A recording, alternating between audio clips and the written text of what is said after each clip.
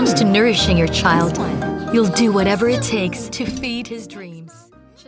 More than 540 jobs are likely to be lost in Askeaton, County Limerick, when the Wyeth nutrition plant shuts in 2026. Wyeth, which is owned by multinational food giant Nestlé, produces just one thing: baby milk formula. At Wyeth Nutrition, all our milk brands are infused with scientifically formulated micro and macronutrients. All of it is exported, mainly to China.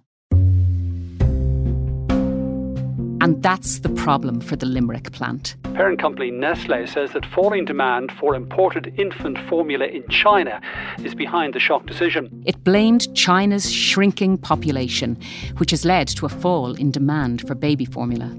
This is the first time that the population fell since the Great Famine in 1961. Beijing correspondent Dennis Staunton. Not only is it something which is the first time it's happened for like 70 years, but it seems to be the start of something rather than just a blip. That then, in turn, will affect the rest of the world. This is in the news from the Irish Times. I'm Bernice Harrison. Today, why is China's population falling? Dennis, in the Irish Times report about the news that more than 500 jobs will be lost at a milk formula plant in Limerick, two reasons for the closure were given. We're going to spend most of our time talking about one of those, the main one, which is China's falling population. But can we quickly address the other reason, and that's that China has rebuilt its own domestic infant formula industry, and that was destroyed about 15 years ago in a massive scandal. Can you remind us what happened? Yeah, basically what happened was in 2008, there was a big scandal where one particular company that made baby formula called Sanlu, they had introduced melamine, which was a kind of a plastic actually, that they introduced it into the baby formula. And the reason they did it was that it increased the nitrogen content, and that gave the appearance of a higher protein content. And that meant that it was able to pass quality control testing more easily. And so what happened was that this affected about 300,000 children. Tens of thousands became sick, and a number of them were hospitalized, and some children died. As China's tainted milk scandal spreads across the country, anxious parents are keeping local hospitals busy, making sure their infants haven't been affected by poisoned milk powder. Why didn't the government test the formula more carefully, asked this mother.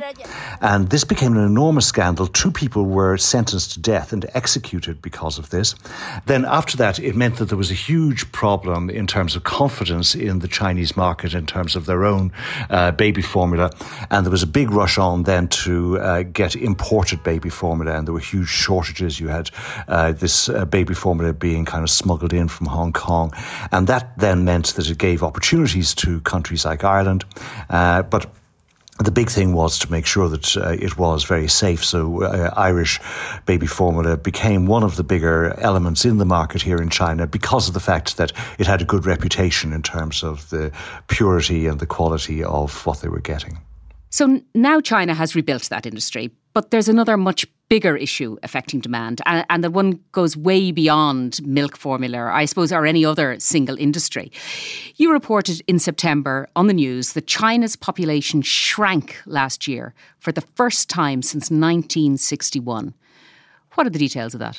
Well, the population fell by 850,000 over the year, and so it went down to 1.41 billion. And then later in the year, India overtook China as the most populous country in the world. But also what they found was that there were almost 10% fewer births in 2022 as in 2021. And the number of people of working age, the proportion of people of working age, fell from 70% down to 62%. So you have this problem of not only do you have fewer people, kids being born, but obviously an aging population as well. So those two things happening together. Now, I think if you were to ask anyone about population and China, they'd immediately say the one-child policy. We know that it began in 1979 and it lasted for 35 years. And I suppose for the West, it's became a symbol of how different China's society operated and, how controlled it was, how it went into people's bedrooms.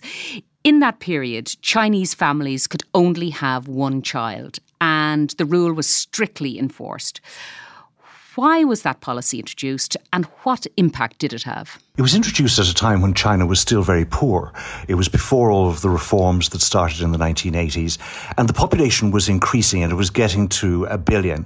And they decided that they had to take these measures to try to reduce the population. They started by encouraging people to have a maximum of 2 children or 1 child, and then they started to roll it out, and eventually it became a national policy. There were some exceptions, so members of ethnic minorities were allowed to have more than 1 child, and in some areas, in rural areas, if the first child was a girl, then they sometimes allow them to have a second child.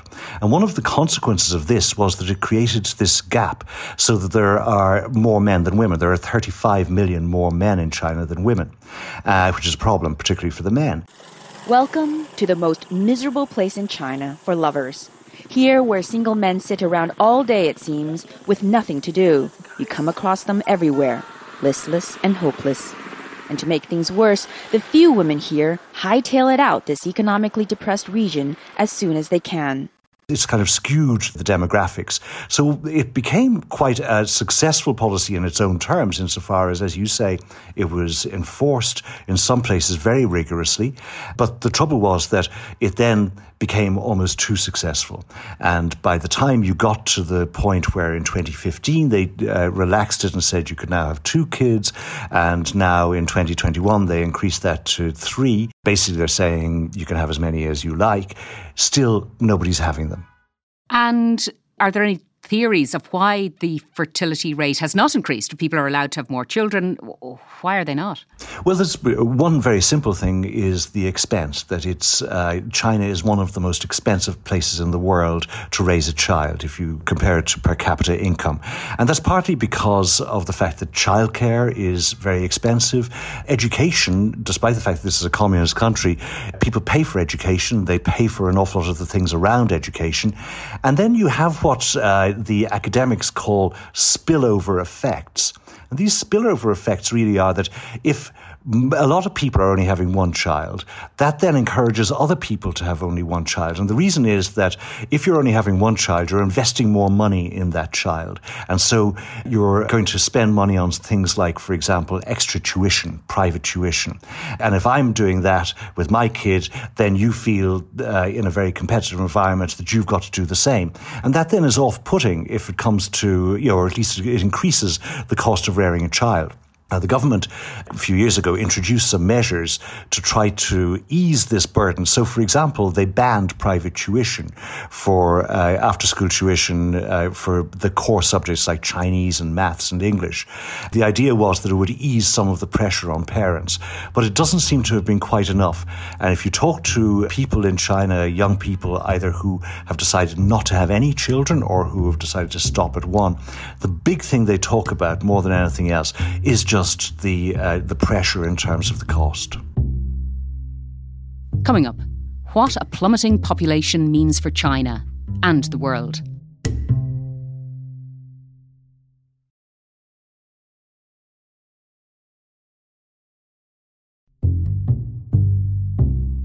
Dennis, in September, you wrote about Du Peng. He is Vice Principal of Beijing's Renmin University and the Director of its Institute of Gerontology. And he's been talking about China's ageing population, and the numbers are staggering. There are more than 250 million people over 60 years of age, and he predicts that the number will double by 2050. He said, "We are still at the foot of the mountain. From this year, we will enter a period of rapid population ageing in terms of the absolute number of elderly people. From now to 2050, it will gradually increase to close to 500 million people." Dennis, with fewer younger people and more older people, you don't need to be a demographer to know that this will cause massive problems. But what problems will it cause for China and for the world? Can we start with China? Well, one of the problems is to do with productivity, and one of the problems there is that In China, you retire at 60 if you're a man, and if you're a woman, you retire at 55, unless you work, say, in a factory or a manual labourer, in which case you retire at 50. And they've started to try to increase the retirement age, but as in other places, people don't really like it.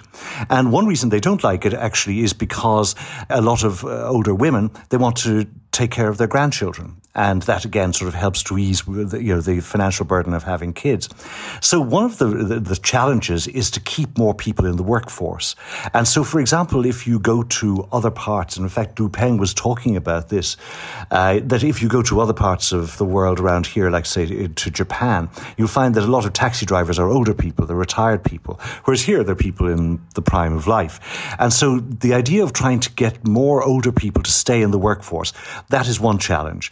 But then, more than that, it's simply that, if you're going to have fewer people part of the productive workforce, then you're going to have a smaller economy. You're going to have less consumption, because an awful lot of, quite a lot of consumption is to do with, with working life. And we saw that when everybody started working from home in lots of parts of the world, that, all kinds of parts of the economy that depended on people going to work, they suffered. And so there are lots of things around that. And so that even though like a lot of the things that, say, in Chinese manufacturing, I've been to a lot of factories recently where they are so hugely automated that basically robots are doing so much of the work, and they'll point to some particular section of the factory and they say, this is now 97% automated, and you'll see these cages with all these robots busy working and building things, building cars or whatever. And so that's going to be part of the solution, but it's not the full solution. So that's going to be a problem. There's another impact, though, that it has on life in China. And this is something which you notice, that because of the one-child policy, that if everybody that I would meet, say, in their 30s or 40s, they're usually only children. And not only are they the only children of their parents, but they're the only grandchildren of two sets of grandparents. And as their parents start to age, they find that they are going to have to stay close to their parents because there's nobody else to take care of the parents. There isn't a welfare state here, really. And also just the tradition is a tradition of filial piety. The bargain is your parents are going to take care of you until you're 18 or 20, whatever. And then in turn, your responsibility is to take care of them. And that then, it limits really the choices that people can make. So a lot of people, for example, that I know who may have been abroad and have been doing quite well abroad, they came home to China partly because they needed to be close to their parents. And so it creates a kind of an emotional strain on people because of the fact that the parents depend on them so completely and they depend on their parents, and they're so there's really nobody to share the burden with. And so that creates kind of, social and emotional problems for people. And that's another of the side effects of this demographic problem. And in terms of, I suppose, China on the world stage, is there a sense that the shrinking population is in some way undermining China's global power? You mentioned there that it's been overtaken by India in terms of having the largest population on the planet. It's possible. I think that, in some ways it can be exaggerated in terms of its impact. It's still a very, very big country, and it is more advanced in many ways than India, say, economically or in terms of, technologically as a manufacturing center. And so even if the population shrinks, there's enough ingenuity probably to keep the economy going pretty well. So I think China will continue to grow economically and will continue to be a very important country in the world, even if the population does continue to shrink a bit, and even if these predictions continue to have an effect. But I think the problem is much more, I think you can see it again if you look around elsewhere in the region, if you look at South Korea or Japan, that it has a kind of a depressive effect, not so much economically, but just societally, if the population is shrinking rather than growing.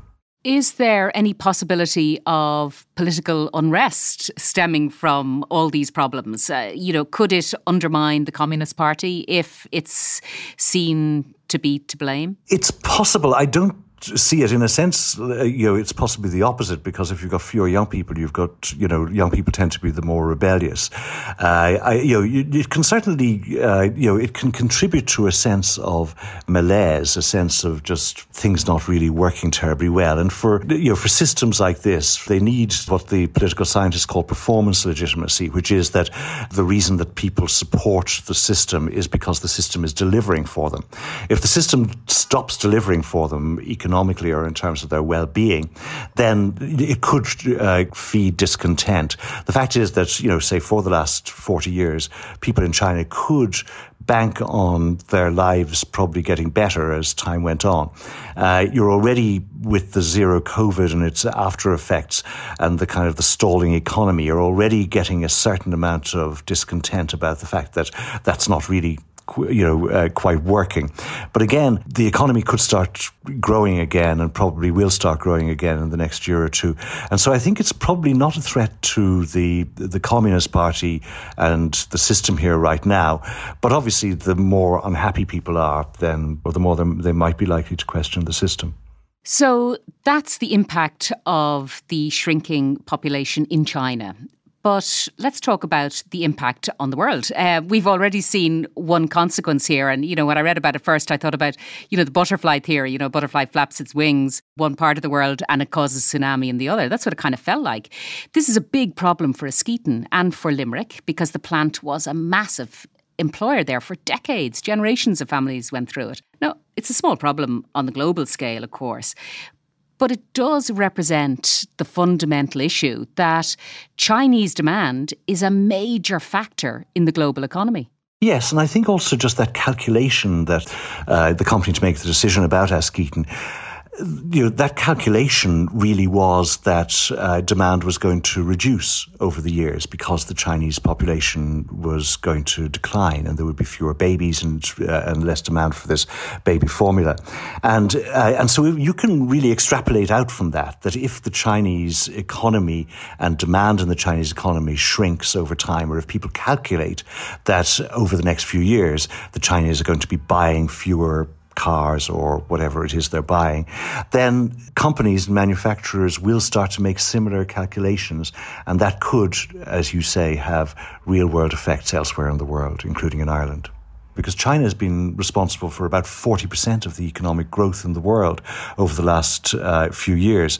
That's, its growth rate is reducing now, but it's still much higher than, say, in Europe or in the United States. So if China is producing less and if it's consuming less because there are fewer people, that then in turn will affect the rest of the world. Look, falling birth rates, it's not unique to China. We've seen it in Europe and we've seen governments taking measures to try to encourage people to have children in terms of child welfare and so on. It's clear that China needs to convince its young families, and I suppose to be more specific, it's young women, to have more children. How can it do that? Are there any theories being floated around in China? Is there any measures being put in place? Yes, the Communist Party earlier this year came up with 20 proposals to address this very problem. And they included all kinds of things like tax breaks. They've already got tax breaks in a lot of the provinces, or handouts if you have a second or a third child. But they've now been suggesting that maybe you should help people or encourage people to have the first child, because if you don't have the first child, you're not going to have the second or the third. And so there's a certain amount of just sort of financial support. Then there's things like making childcare more affordable, making education more affordable. These measures I spoke about reducing the pressure on parents to pay more for private tuition. But then there are things like maternity leave and paternity leave. So you have maternity leave here in China, but it's basically between the company that employs you and yourself. What you don't have is kind of publicly funded maternity leave or paternity leave. And so they're talking about introducing that. And again, in some parts of the country, they already have. But one of the suggestions that was brought forward by the Communist Youth League, in fact, was that part of the problem is that young people work too hard and their hours are too long, so they don't get a chance to meet each other. In China, there is an expression for this grueling work schedule. It's 996, which means 9 in the morning until 9 in the evening, 6 days a week, and that includes hours and hours of unpaid overtime. people are meeting later, getting together later, marrying later. And there's another, there are other sort of, peculiarities, like, for example, the marriage age here is 20. And so they're talking about maybe reduce it. And also, if you want to register a child and you're not married, that's a problem. So they're kind of talking about introducing, some elements like that, which would just make the bureaucracy of having a child a little bit easier. But an awful lot of it is actually just, I think, probably creating an atmosphere where it's easier for people, where people feel less pressure. And in their lives generally, and then also that they feel that it's more affordable and more possible to integrate into your life the idea of having a child. Now, of course, another way to replenish the country would be to encourage immigration. What is the attitude in China to that? It's really not on the agenda at all. And again, if you look elsewhere, around the region, like to Japan and South Korea, once again, it's not something that they have considered really as a solution. I think it's just culturally something which is simply not on the agenda, not on the menu, and nobody here would talk about it as an idea. I mean, I think the other thing is, like, there are quite a lot of Chinese people are still quite poor. They've become much better off over the last 40 years, but still there are parts of China where people are still struggling. So the idea that you would bring in more people and create more competition, that's certainly not, for jobs and for resources. It's not something that I think anybody would consider here right now. Finally, can I ask you, you're in Beijing, and you talked before about, the 40-year-olds, the 30-year-olds you meet, they're all only children because of the one-child policy. They've no siblings. And you talked about how that impacts on society. But are you conscious, in your everyday life, that you're living in an ageing society? Not really. I mean, you certainly see quite a lot of older people. They tend to be, they're quite active in a sense. You'll see them, dancing. They've got all these kind of outdoor waltzing and other kind of dancing things on the side of the street. And right near where I live, you've got a place where they sort of play table tennis, or they do their exercise in exercising machines.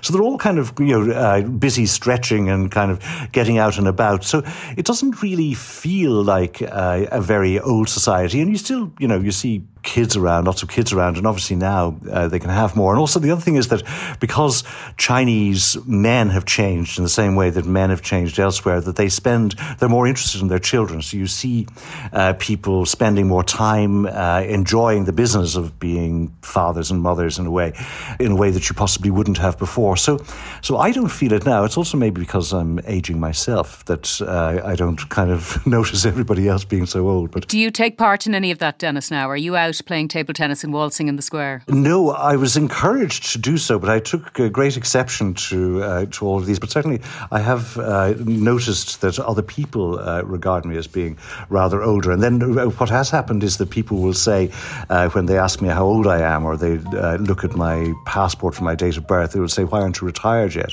Because, of course, there's a rather earlier retirement age. I, of course, ignore them. That's it for today. For more reporting from Dennis Staunton in China, subscribe at irishtimes.com/subscribe. I'm Bernice Harrison. This episode was produced by Declan Conlon. In the News, we'll be back on Monday.